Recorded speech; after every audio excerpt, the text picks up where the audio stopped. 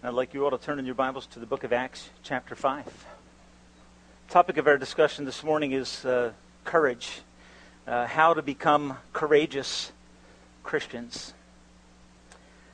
And I believe that the thrust of this passage of Scripture is very clearly to encourage bold, confident talk about the life and work of our Savior, Jesus Christ. I think in verse 20 it's captured when the angels release the men from prison. They say to them, "Go stand, tell the full message of this new life." And what we learned already from this circumstance is that the disciples were facing serious consequences for talking about the name of Christ. I think we have to ask ourselves this question: why is it that the church, those that have trusted Christ, why are we at times so reluctant to talk about the new life that Jesus Christ has given us? Why is it that for many of us, we have to think back quite a ways down the road of life to find the last time that we explained the full message of this new life? I think sometimes we have to sit back and say, okay, what's up with that? I say I'm a Christian. I say that I strive to walk in obedience to Christ. But here's an area that for many of us, we have to be honest and say, definitely not batting 1,000, not batting 500, not swinging. Why? Why? I think the simple answer to the question is this: fear of man. Fear of man. I think there are two cultural reasons that help us to understand why we don't, and I think there's one personal reason why we are so silent about the greatest story ever told. One, I think, is this: we know that when sinners are confronted with their sinfulness, they don't say, "Why, thank you." And quite frankly, we want people to like us.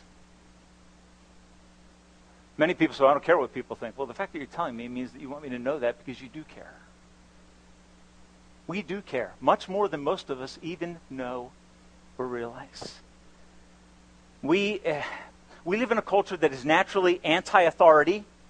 Okay, so when you start to talk about the authority, Jesus Christ and His law and His call, what happens? You have a culture that bristles against that reacts. They don't welcome the message of the good news. Because this aspect of it that talks about Jesus as the ultimate authority, the ultimate truth, when that confronts people, it causes people to struggle, to bristle. So when sinners are confronted, they react negatively. We don't want to deal with people reacting negatively, so what do? We stuff it. I think another reason why we are so quiet is this: our culture is increasingly, and I could use a number of words here, but if I use the word relativistic or pluralistic, okay, everybody has their own truth. Everybody has their way to God, and it would be, some would say, insensitive, and at times you will find words like arrogant describing people who believe that they should share their faith in Christ with those around them. And the honest truth is this: if you share your faith in Christ, that you believe that Jesus Christ is the only way, He's the only hope for humanity, there are people that will quickly lump you into a category that you don't want to be in. And it's this category. It's the idea of being fundamentalists, okay, being so overly committed that people are actually afraid of you. Okay, they're suspicious about what you would do if you had enough power to do it. Okay, now we know from a biblical perspective that biblical Christians all are going to believe, okay, that true conversion does not take place by force. It takes place by a work of the power of the Spirit of God in someone's heart. So a biblical Christian would never force. But we know this also. Historically, there have been groups that are Christian, and I would put a small C on the front of it, that have used pressure to get people to convert, to get them to say that they believe in Christ or say that they believe in Muhammad, whatever. And there's just pressure has been exerted. So if you're in the category of people that believe that there is a way to heaven and that way is Jesus Christ, there are people that are fundamentally suspicious of you and believe you to be insensitive and arrogant. There are people in many cases that see you just like the Taliban. That if you could, you probably would. And because of some of the rhetoric that is present in our culture politically, I understand the fear. I understand that there are enough aberrant groups out there that call themselves Christians that give a bad name to biblical Christianity. That bad name brings pressure on those that truly believe that the message of Christ must be believed as an act of faith on an individual's part, voluntarily, not coerced. All right, we end up sensitive because what do we not want to do? We don't want to look like them. Okay, and so what do we end up doing? We end up walking, if I can say it this strongly, we end up walking in disobedience to the Great Commission. Why? We are afraid. And I think the last reason is this, and this one I think is personal. First two, cultural, just part of the world that we live in. We want people to like, respect, appreciate, and applaud us. That's what we in our flesh really want. Speaking the name of Christ, the gospel that the Bible says to man is foolishness, is not a way to get people's approval and applause. So what do? We downgrade Christian mission, and we call things that aren't evangelism, evangelism. Okay? Acts of kindness are not evangelism. Are they the if you will, the appetizer to sharing Jesus? The answer is absolutely, and I believe the Bible mandates that we be people who act in love. But we are also to be people who speak the truth of the name of Christ to those around us. We have a mission from God, and it's called a co-mission. That is, we are cooperating with God in this sharing of the good news of Christ. So the good should be done, but the gospel, the good news, should also be shared. Okay, and sometimes we get to wrestle with this. Okay, which one of these pressures is causing my lips to be sealed and unwilling to speak the name of Christ with people that so desperately need to hear it? So as we come into this text, verses 12 through verse 16, I think very clearly lay out for us, if you will, a picture of the phenomenal power and blessing of God that is settling on the early church, so much so that they are, in the context of their environment, rising in esteem. Why? So many wonderful things are being done there. The way that they relate to each other and love each other is captivating to a watching world. And here's what you would think. You would think if people that loving and that committed to selfless, sacrificial service talked about Christ, then it would be welcomed. Right? And we tend to think in our own life, if I'm doing everything that God wants me to do, if I'm living the life that He wants me to live, and loving people and serving and giving and all those kinds of things, what do I tend to expect? I tend to expect a smooth road. I tend to expect that things in my life are going to be going fine. And yet, as you read this story, you realize that that is not necessarily true.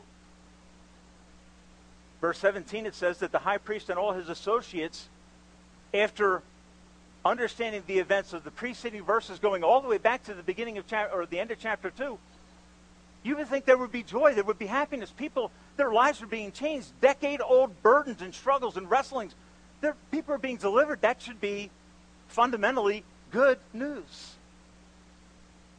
Should be a deep encouragement. But it's not what happens. It says they were filled with jealousy. Why? Why were the religious leaders that were so used to posturing for approval, okay, living in such a way that everybody would look at them, their family, and say, oh, good people? Why were they so upset and so angered to the point that they would take these men, take away their freedom, and put them in a place that was intended to humiliate them and ultimately silence them? Why? Well, they were used to being the people in charge. They were used to being the religious leaders. The disciples, under the power of God in verses 12 and following, were doing things that they couldn't what? They couldn't do it. The favor of God was clearly beginning to rest on the early church. God was beginning to work in very, very powerful ways. And so what do? They put them in prison with the aim of discrediting them, intimidating them, and humiliating them so that they will go silent. If you talk to any of your young people about what happens to them when they speak up for their faith in the context of a secular university, you will know that this is not very far from the experience of many people. If you've shared your faith in Christ, the whole gospel, you've had people say some pretty strong things to you. You know what? Why don't I share my faith as often as I should? Because I don't want people to say those things to me. And so we tend to go silent. I believe this text is written to give us an accurate record of the progress of the early church. And I believe its aim is to encourage courageous Christian living. Its aim is to encourage us to talk about Christ. Bring the good news into the conversation of life. Enter into gospel conversations with people. And what does it do? It shows us what happens as a result of doing that. It shows us the intervention of God, and it shows us the outcome that the disciples of Christ who are filled with the power of the Spirit are more bold to speak the good news after such a series of events. So let's ask this question this morning. How does this text prompt courageous Christian living and witness? It's a hard story. These men are going to suffer. People are going to get angry. Why is it there? I believe its aim is so that you and I would leave here today saying, you know what? I am not going to be quiet anymore about the thing that matters most. And for me to look in the mirror and say, what are you thinking? So I challenge you. When's the last time? The whole story. I'm not just, I'm a Christian, I go to church. That's not what I'm talking about. I'm talking about the whole story, which is we will find at the center of this text the directive of God to his people. And I think it happens in three ways as you move through this text. First of all, there's a reminder, then there's an encouragement, and then there's an example. Let's look at these three ways that God prompts and encourages courageous Christian living through this story. First of all, a reminder. And this is the hard part, and I think this is the most simple biblical explanation for why we're quiet. Adversity often arises in seasons of obedience and blessing. Okay, when you start to go active concerning your faith in Christ, and you start to walk in obedience, what is your expectation? Your expectation is that God is going to open the windows of heaven and pour out blessings that are unspeakable and uncontainable. And everything's going to start going good because you said yes to God. And that's not the way it is. And we find that troubling. We want to go to God and say, God, what do you say? We say, is there anything wrong in my life? I'm trying to do what you've asked me to do, and I'm experiencing pressure. I'm experiencing adversity. Okay, by way of comfort, look at the life of Christ. He lived a perfect, selfless, loving life. And what did he experience? Something you and I try to avoid. Adversity, rejection. It was normative in his life. Jesus said, do not be surprised if you face adversity. He says, if they rejected me, why would you think that they would accept you? Okay? So the reminder of the text is, as these disciples step out in extraordinary blessing, in extraordinary obedience, in an extraordinary season of blessing, you would expect things would go great. But as Roger read through verse 13 in the middle of that first paragraph, you should have picked up on a tension. It says, no one else dared join them. Who's the no one else that's unwilling to join them in the public setting of the colonnade, in the temple complex, where they were forbidden to speak in the name? But what do? The response in Acts 4 was this: we have to obey God. And if there are consequences to that, we'll deal with the consequences.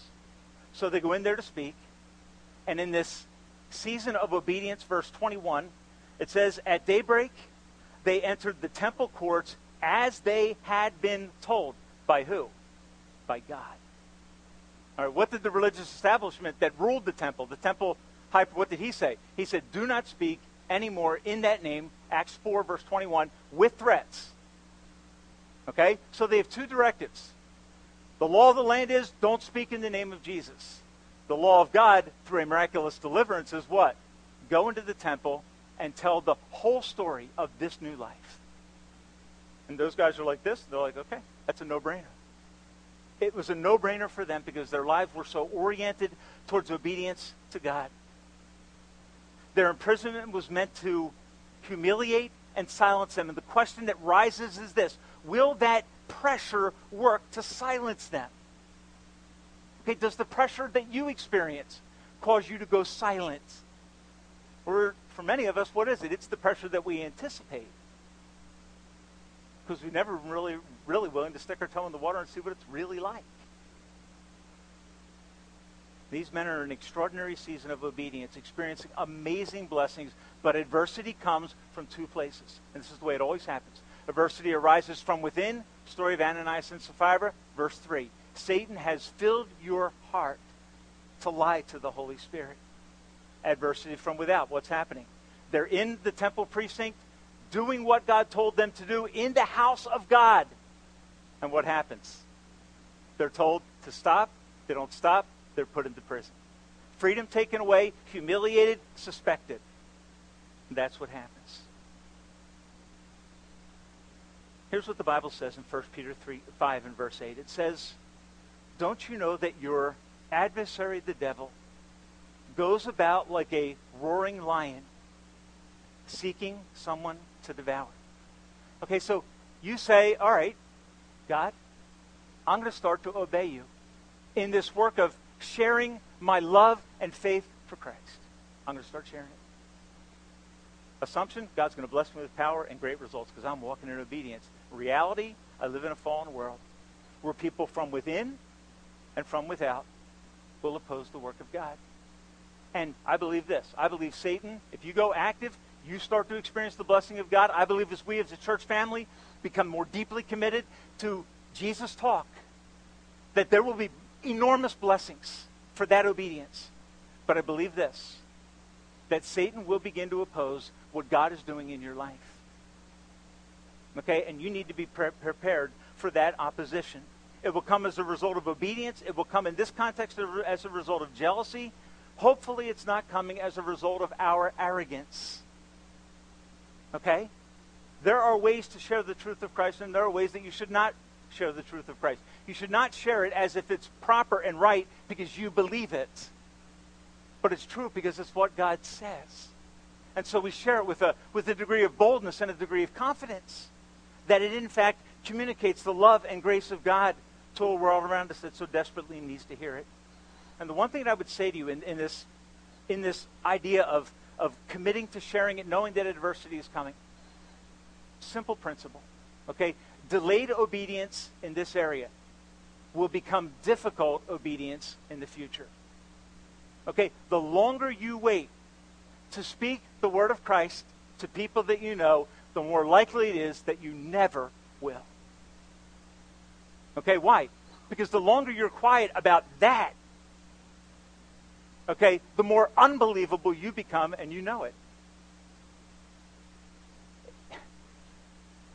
It'd be like somebody having the joy of a new child being born into their home and saying, don't tell anybody. Okay, here's the tension. Okay? The tension is that when you finally, 2 or 3 months down the road, decide to call that friend that you didn't tell, what are you afraid of now? You're afraid of their reaction. Why didn't you call me sooner? Okay. Delayed obedience in relationship to the gospel, I promise you this, becomes difficult obedience. All right? Sooner than later. You should introduce talk of Jesus Christ into your life and into your relationships. Okay? Knowing what? Knowing that a lot of times people respond negatively to this truth. We don't want that. We want approval. We want applause. We want acceptance. We want respect. Speaking of Jesus, folks, is not a way to gain respect. It's the way to change people's lives. By speaking into them the truth that can set them free. Second thought that emerges is this, and this is an encouragement. Okay, how does God prompt us? How does he encourage obedience to his direction? I think he gives us this encouragement to be courageous. And here I think is the encouragement. I'll just put it in one simple statement. God actively supports those who walk in obedience. Okay, God actively supports those who walk in obedience. Just like any good parent in this room. Okay? If you see your child trying hard and working hard to accomplish goals and objectives in their life, they get old enough to start to drive and they go out and they get a job and they work and you know they're doing everything they possibly can and they're just coming up a little bit short. You know what the average dad's going to say when they come and ask him for help? They're going to say, sure, I'll be glad to help you out. Okay? I mean, It's the same way it is with God. When we say, God, I am going to trust you with all my heart and not lean on my understanding in all my ways, I'm going to look to you and say, show me the way you want me to live. As we begin to walk in active obedience, the blessing, the assistance of God comes alongside and starts to make things that are impossible possible. He starts to work in our lives, actively supporting those who walk in obedience. Let me just pick out from this text a couple indications of that. Verse 13, it says that the people were highly regarded. Right, the believers, the apostles, those that were part of the early church, were highly regarded by those that were watching their lives. So God gave them favor. The other thing he does is he gives them timely encouragement. They're taken out of the temple precinct. They're put into prison. And verse 19 tells us God's response to obedient servants. Verse 19. During the night, the angel of the Lord came. He opened the doors of the jail and brought them out. Okay, what is that? That's divine favor in the midst of adversity. Okay, what is God doing? He's showing up to make obedience possible and to encourage those that are walking in such a committed level of obedience. How does he do it? He sends an angel to open the door and tells them this. He says, now go, stand, and tell. Now, if I was them, I'd be saying, hey, can we just talk for a second? That's what we were just doing? And that's how we ended up in here? So is there an alternative plan? Or is there a way that I can escape this adversity, get out from under this pressure that's coming down on me? I don't think that conversation happened, because the Bible tells us, verse 21, at daybreak, they entered the temple courts. Now think of this. This is where their lives were threatened. This is where they did the things that caused them to end up in jail in terms of speaking of the news of the good life of Christ. God gives to them an encouragement that is so fundamentally and amazingly timely. And they understand that that work of God, that move of God in their lives was for a purpose. What was the purpose of it? So that they would go and share the good news of a greater deliverance. They were delivered from prison. But they were to go and tell people that there is a new life, which is deliverance from eternal separation with God. And how does God do this? God does it through the work of angels. Hebrews 1:14 says, are they not all ministering spirits sent forth to minister, to serve, to meet the needs of those who are heirs of salvation? Folks, listen, step out, okay? And as you step out in obedience, you should expect not a rosy path, not a path that's free from trouble and heartache, but you should expect that in the midst of those circumstances, he will not abandon you. Okay, if I'm walking in disobedience, guess what? I don't expect the power and blessing of God to come on my life. But if I'm walking in obedience, I can expect this from God, that he will be enough for me in the midst of that season of difficulty. His deliverance came for a specific purpose, to demonstrate that he was actively supporting the things that they had done. And here's the thing, I think, as you look at this deliverance, if you were Peter and James, what would you be thinking? What would you be thinking? Angel comes, opens the door, and says, go.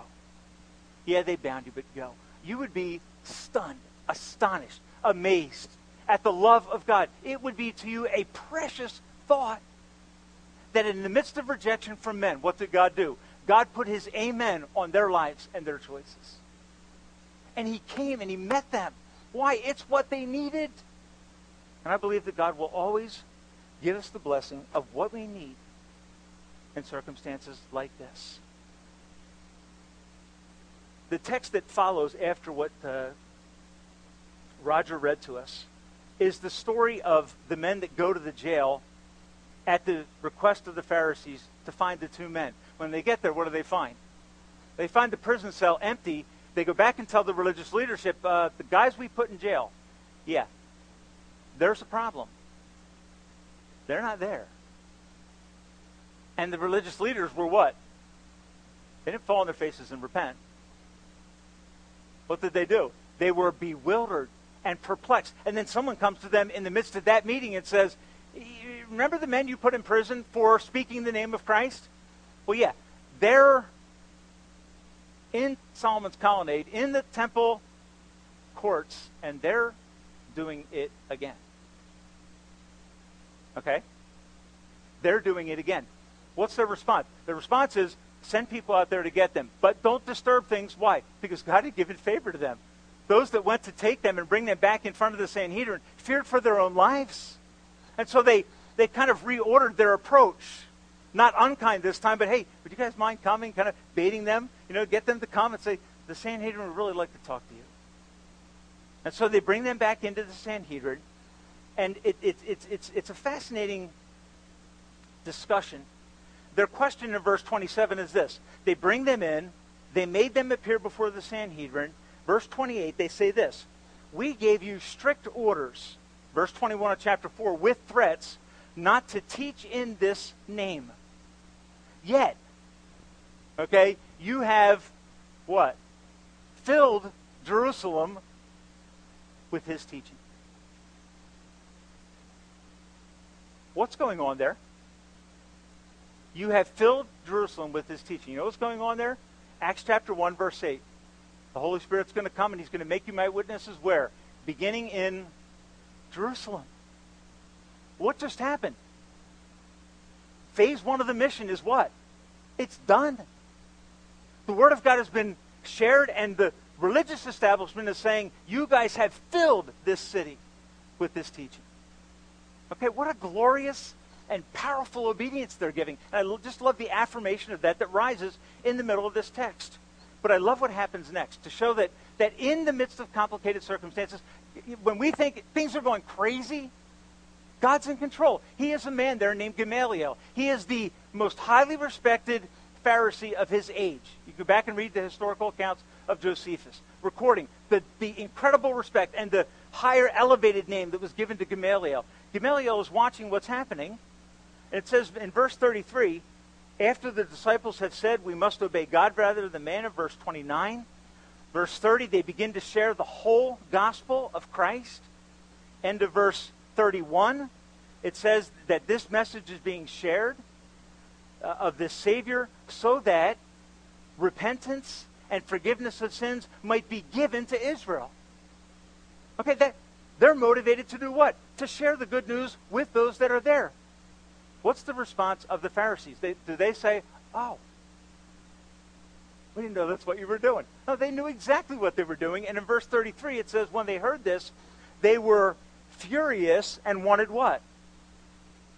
To put them to death. They had a blood thirst to kill these men. Why? Because they were that jealous of their position and were certainly captive not to the fear of God, but the fear of man. Okay? The religious establishment was captive, or the apostles were captivated by what? The fear of God. God said, go back to the colonnade. You know what happened there? Yeah, but let's go anyhow. I love it. I love it. Gamaliel says to them in verse 34, a teacher of the law, honored among the people, stood up in the Sanhedrin, ordered these guys out. Verse 35, he addressed them and he said, men of Israel, listen and consider carefully what you intend to do to these men. And then he gives them two illustrations of two religious leaders, or if you will, militant leaders. One's name is Thaddeus and another's name is Judas. They both have a similar biography, if you will. Okay? They led a rebellion, a sect, a group. They were killed, and when they were killed, what happened to their group? It was scattered. 2 times it says it in the text. Okay? So they start something, the leader's killed, the group scatters. Gamaliel is pretty smart. Jesus started a movement. Jesus was killed. His leaders aren't scattering. Therefore what? Go back up a few verses. What the disciples are saying about the resurrection may be true. And what does he appeal for them? He appeals to them, hands off. That's the idea of this in some translations. Hands off, don't touch them. Or you will find yourself to be fighting God. Folks, listen, God reached into the Sanhedrin and changed the heart of a man, gave him a new view of things. I'm not saying necessarily conversion, but God sovereignly altered his perspective so that he, the most respected man in their midst, would stand up and say, don't kill them. You might find yourself fighting against God. Now, what is that? That is the sovereign disposition of God to intervene in this particular circumstance. Not in all, but in this case, there is a precious intervention of God to do what? To encourage the hearts of these disciples who are walking in obedience. That's what God does. He comes to the aid of his children who walk in obedience. He does it through incredible and sovereign means. I think we can say it this way. Okay? How do the apostles feel about their circumstances? I'm going to tell you, I think they feel a bit surprised, but they're starting to get used to this is the ebb and flow of what's going on. What's our initial response to pressure when we go into obedience? You know what our response tends to be? We tend to be surprised. And we're going like, what's this? I'm obeying you in this? And we find it almost unbelievable and something that we struggle with. We need to remember that in these kinds of circumstances, God has never been surprised. He's never standing in heaven wringing his hands saying, you know what, my apostles are in jail now. What are we going to do next? Okay? Corrie ten Boom said it this way. She was in captivity in Nazi Germany as a Jewish woman, young girl, had a dear father who was a believer. Here's what she said. Out of all the experiences that she endured, the profound suffering that her and her family endured, wicked treatment at the hands of sinful men. Here's what she said. She said, there is no panic in heaven. God has no problems, only plans. God has no problems, only plans. So that should encourage us to say, what? You know what? God, I'm just going to step out and obey you. Can I predict how it's going to work out? How this person's going to respond? What they're going to think of me? No, I can't. What should I be concerned about? I must obey God rather than men. In this case, the men materialized and spoke to them. But for most of us, what is it? It's a presumption that here's how they're going to respond. Therefore, I'm going to be silent. It's the same thing. We tend to obey man rather than God in this area. And what happens? We tend to see little of the work of God in our personal lives in relationship to the salvation of the lost. Why? Because we're not telling them the truth of this new life, the whole truth of it.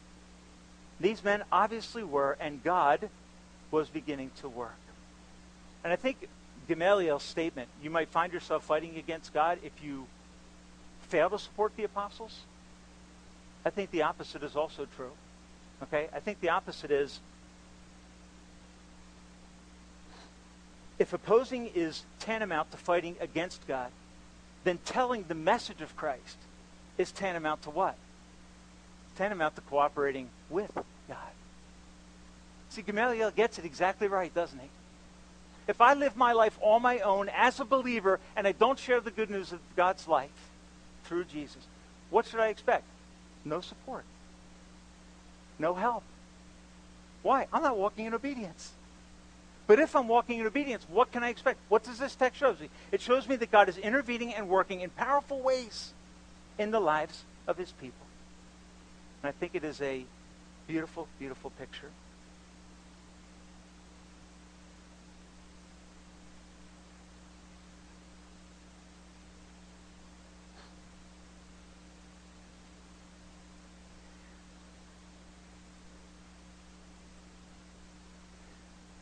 Yesterday I started thinking back. To the work of God in the lives of people in our church family. And I thought I had the list with me, and I'm not seeing the list. But I think I can do some of this from memory. I started thinking back about specific individuals in our church family who have come to Christ because somebody actually believed that God meant it when he said, go and share the whole message of this new life. Who took God at his word and said, okay, God, if that's what you want me to do, then that's what I will do in season and out of season in my life. I'll do it. I'll do it knowing adversity comes in relationship to sharing Christ. I'll do it. I'll do it because I know that you will intervene and sustain me and uphold me with your power. That's what the book of Acts is all about fundamentally. How the Spirit of God enables the disciples of Christ to finish the work of Christ that he started in Acts chapter 1 and verse 4. How the Spirit of God comes on them regularly to astonish, to amaze, to empower, and to see the church growing. So that verse 14 says, people were being added daily. Daily. Why?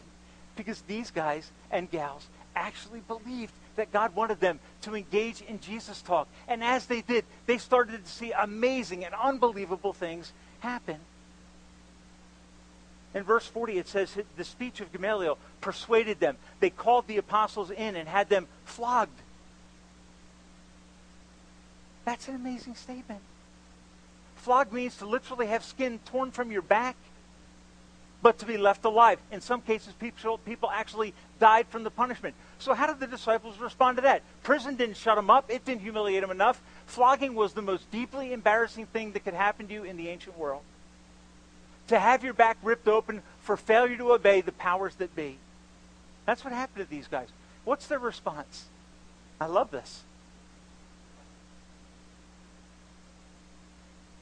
It says the apostles left the Sanhedrin. After being told, do not talk in this name, they left the Sanhedrin rejoicing because they had been counted worthy of suffering disgrace for the name. Okay, that we suffered for Christ, that's a good day. And what do? In response to the pressure, day after day, and in the temple courts, and from house to house, they never stopped. Would you not like this to be the testimony of God's work in your life? He or she never stopped. They just wouldn't shut up about it. They just kept talking. And when you do, you'll face pressure, yes, but you will have the presence and power of God in your life. It's your call. Do you want to live in your own power, or do you want to live in God's power? Some people say, you know what, I'm going to step forward, and I'm going to watch God work. As I think through our church family, I think through these situations. I think through the life of Pam Slack. Okay?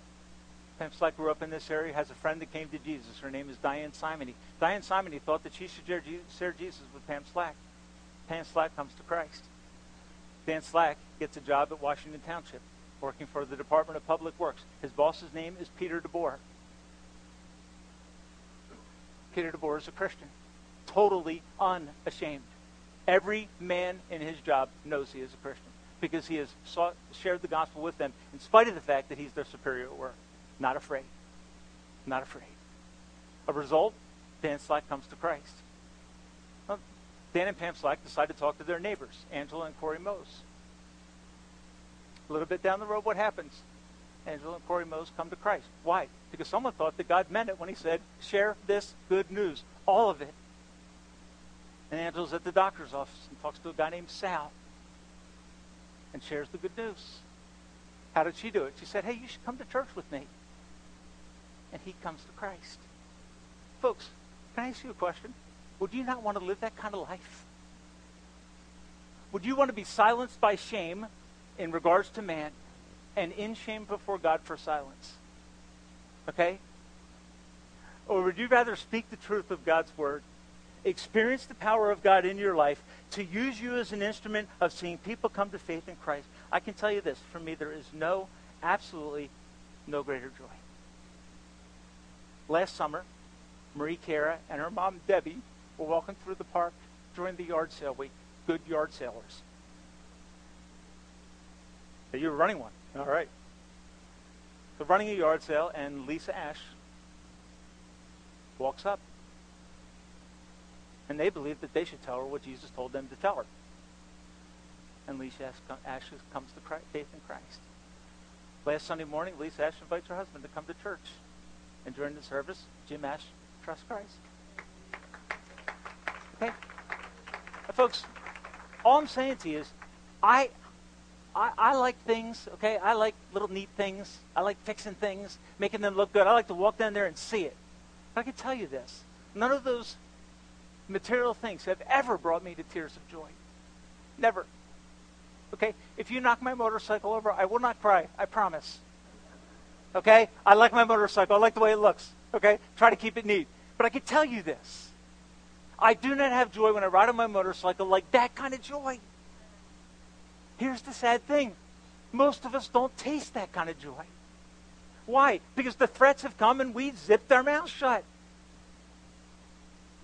You know what God's saying to us? You know what God's saying? God is saying, open your mouth. Do people where you work after how many years know that you're a Christian? And if they don't, after many years, how awkward will it be tomorrow to go in and say, oh, by the way, right? Because the longer you wait to obey God, the more obedience never becomes easier for waiting. Okay? These guys are delivered from jail. It says, what? In verse 21. At daybreak. When the sun comes up, John, we're going. Yeah, but we're going.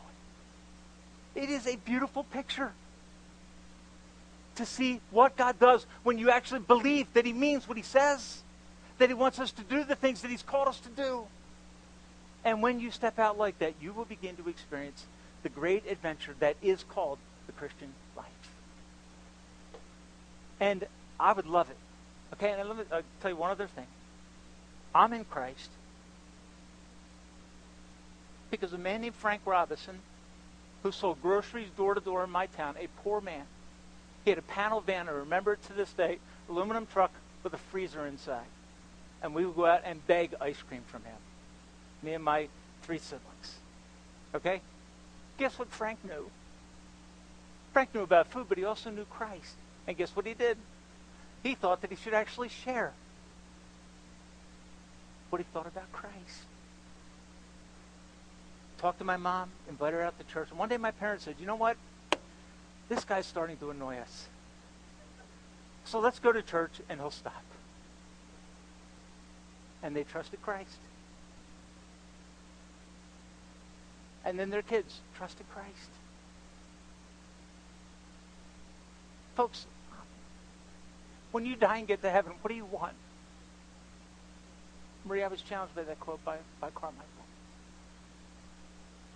What do you want when you get there? What's going to make you happy there? I have a feeling there won't be any Honda motorcycles in heaven. Just suspect that. Unless God gets it right and they're there, okay? With hilly, curvy roads and beautiful vistas when you go over the hill and you look. And I kind of suspect that that's not what it's going to be. It's going to be a meeting of all these people who God touched, who believed that they should actually share the goodness of Christ. And my goal this morning is not to make you feel guilty, because I don't think guilt will change you.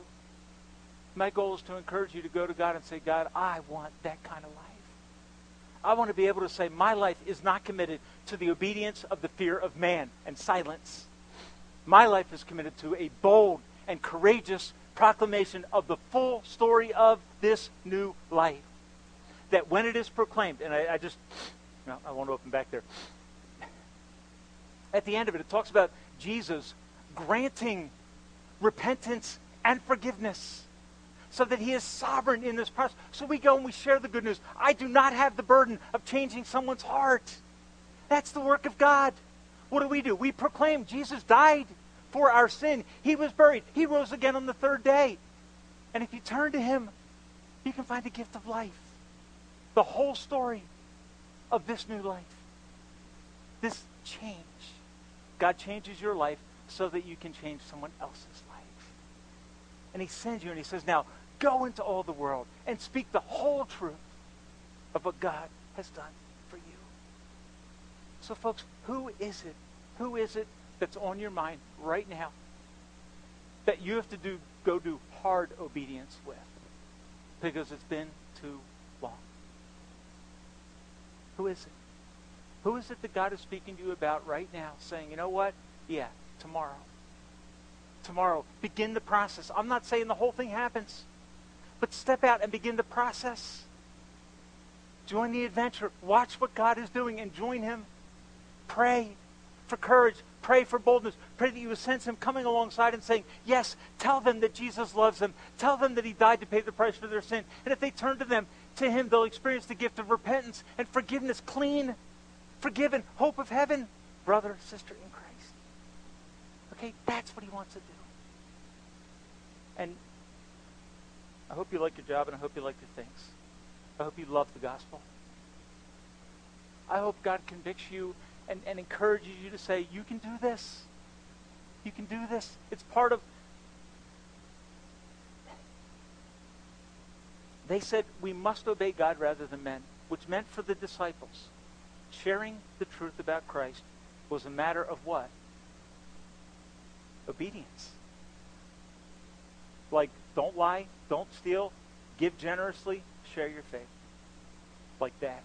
Children, obey your parents in the Lord. Children, share your faith in Christ. Like that. Like that. God, help us